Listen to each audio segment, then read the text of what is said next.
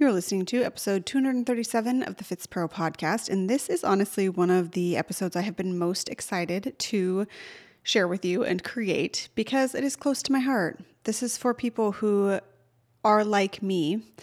This is more specific to just health and fitness, but this episode is for my people, the people who go against the be a master of one narrative when it comes to their health and fitness business. You want to do all the things and you do all the things. So how do you set yourself apart when you quote unquote do it all? For the fitness coach who does fitness, nutrition, mindset, etc. That is who today's episode is for. If you feel like you have a hard time setting yourself apart from people, or you need to just do one thing, or you need to do it a certain way, without further ado, let's dive in. The FitzPro podcast is your no BS approach to seeking out truth in the world that is online health and fitness. You'll see through the lens of the trainer, the trainee, and the entrepreneur. I'm your host, Annie Miller, certified strength and conditioning specialist, entrepreneur, lover of sleep, lattes, and dinosaurs, aka not your average Fitspo, and my aim is to help you grow your mind, body, and business through knowledge and authenticity so that you too can become a FitzPro.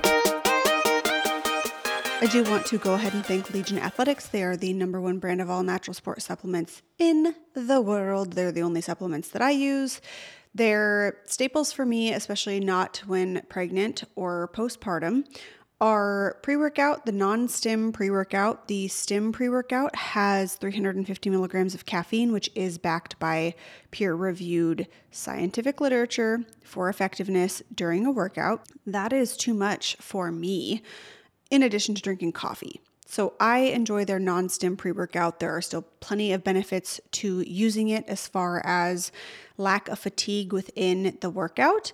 And then also their creatine and their whey protein on the supplement side. On the vitamin side, when I am not taking prenatals, I take their Triumph Women's Multivitamin. They also have a vitamin K, magnesium, some other things on the vitamin side. So be sure to check those out. Go to buylegion.com, B-U-Y legion.com. Use code Annie at checkout for 20% off your first order, or get double Legion reward points. So as I said in the intro, this episode is for what I consider to be my people. The people who go against the be a master of one narrative. There is this perspective of you can't have more than one offer, or you should only have one offer. You can't have more than one ideal client or more than one area of focus. And while I understand that perspective, there is truth in it. I mean, I have an ideal client avatar download and a know your niche content guide. Like, I'm not against this idea. I also think it's misunderstood, specific to the online health and fitness industry, which is who I help. If you did not know that I have a free workshop for people trying to build an online health and fitness business, go check it out. The link is always in the show notes. It is free. It will be helpful to get some clarity on your messaging and what you're doing in this space, but also it is the best way to join FitzPro Foundations if you have ever been interested in that. Within FitzPro Foundations, within anything that I give you, especially on the business side, I sell clarity. You need clarity. Clarity breeds confidence. Confidence in your offer, confidence in how you help people, confidence in who you help, how you got to where you are, and why you take the approach that you do.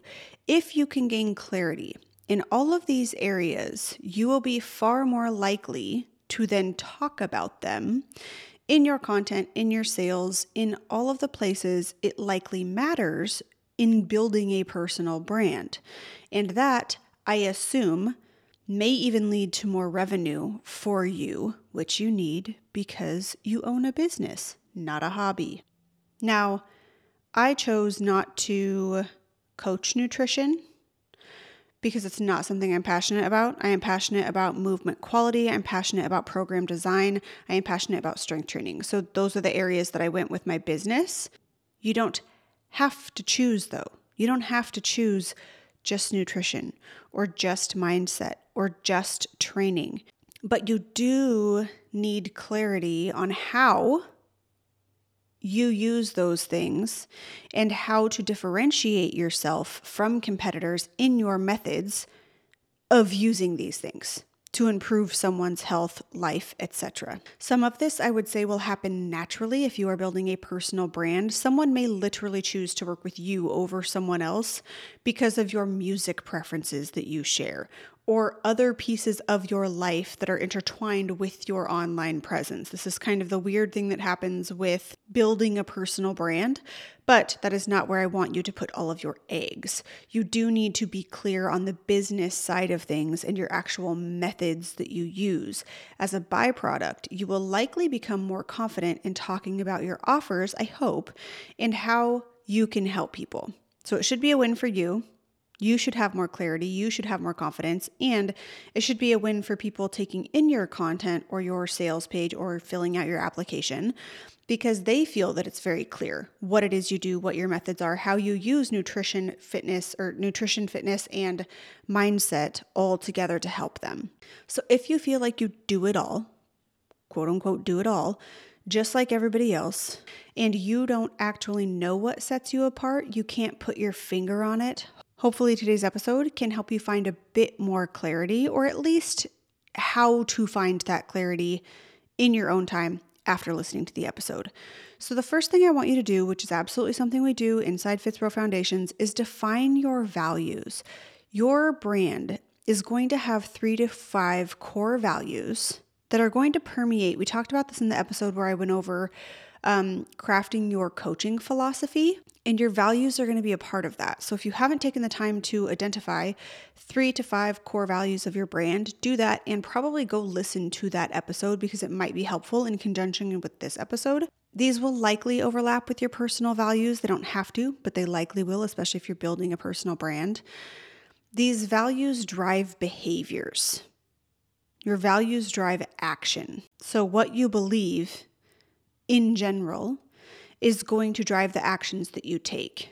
And this applies to you being a coach. So what do you believe in general and in terms of your approach as a coach in the online health and fitness space? What are your core values? How do you see those play out in the actions that you take with your clients? Philosophy, whether people want to admit it or not, is a massive piece of health and fitness. Take my long haul mentality, for instance. That is not a value, but a belief based in a value, I'm sure, of what may be tied to efficacy. One of our core values here at Annie Miller Concepts is self-efficacy. So I want you to free write or Google some values, but define them, write them down, make sure you can see them somewhere. Then after you list out those values, ask why. Why is each of these a value to your brand? And actually take time to answer that question. Once you do that, I want you to paint a picture. What does that look like? How does that play out? How does that core value manifest itself in your approach to health and fitness or mindset or whatever you do in this field? This needs to apply to your area of focus, of course. So that's why I say it totally depends on what kind of coach, practitioner, etc. you are. But I want you to list the core value, why it's a core value, and then paint the picture of how it plays out. Give an example of that core value in action. Your values, as I said, permeate everything whether you want them to or not. So let's go ahead and get into that. Looking at defining your method and your approach. Again, this podcast really could be like a 2-part series from the podcast that I did on crafting your coaching philosophy. So be sure to go listen to that again. You have a method. You have an approach, whether you have written it down in a system or not, whether it's on your sales page or not. I would like it to be on your sales page or in your application or in your content or somewhere on your website if it is not. Today you have no excuse. You now know that you need to do that. You need to define your method/approach. What is your approach? Is there a series of steps that you take every client through? Many of you work with one-on-one clients. That's great. And each of their protocols can be individualized and probably should be. But how do you get that protocol? How did you get to the nutrition, to the training program, to what they need to work on in their mindset? What steps did you take that client through in order to deliver their protocol to them? That's your method. And that is my question. If you've never considered your method, I hope that you're considering it now. Find it, carve it out, define it. It exists. And again, It's so nice once you do have kind of the pillars that you go through with each client laid out, because again, you can put that on your sales page. These are the pillars of X coaching. This is the method of X coaching. This is what's involved. This is what falls under each of these methods. This is why we do this first and then this and then this. Really carve that out and define it, because I seriously doubt that it won't positively affect your confidence in selling your offer and being able to say, this is what sets us apart. This is what sets me and my brand apart. This is my method. You may not have a coined method, but you can define pieces of your coaching approach more clearly. Can you give them phases or names? Can you kind of package these different aspects of your training? What does your coaching include? What are all of the pieces and why do they matter? What do they do for your client? What problems do they solve? Ask all of these nitty-gritty questions and find the answer of what sets you apart. You should have a pretty good idea if you answer these honestly. So I know that was a shorter episode. I hope that it was helpful for you.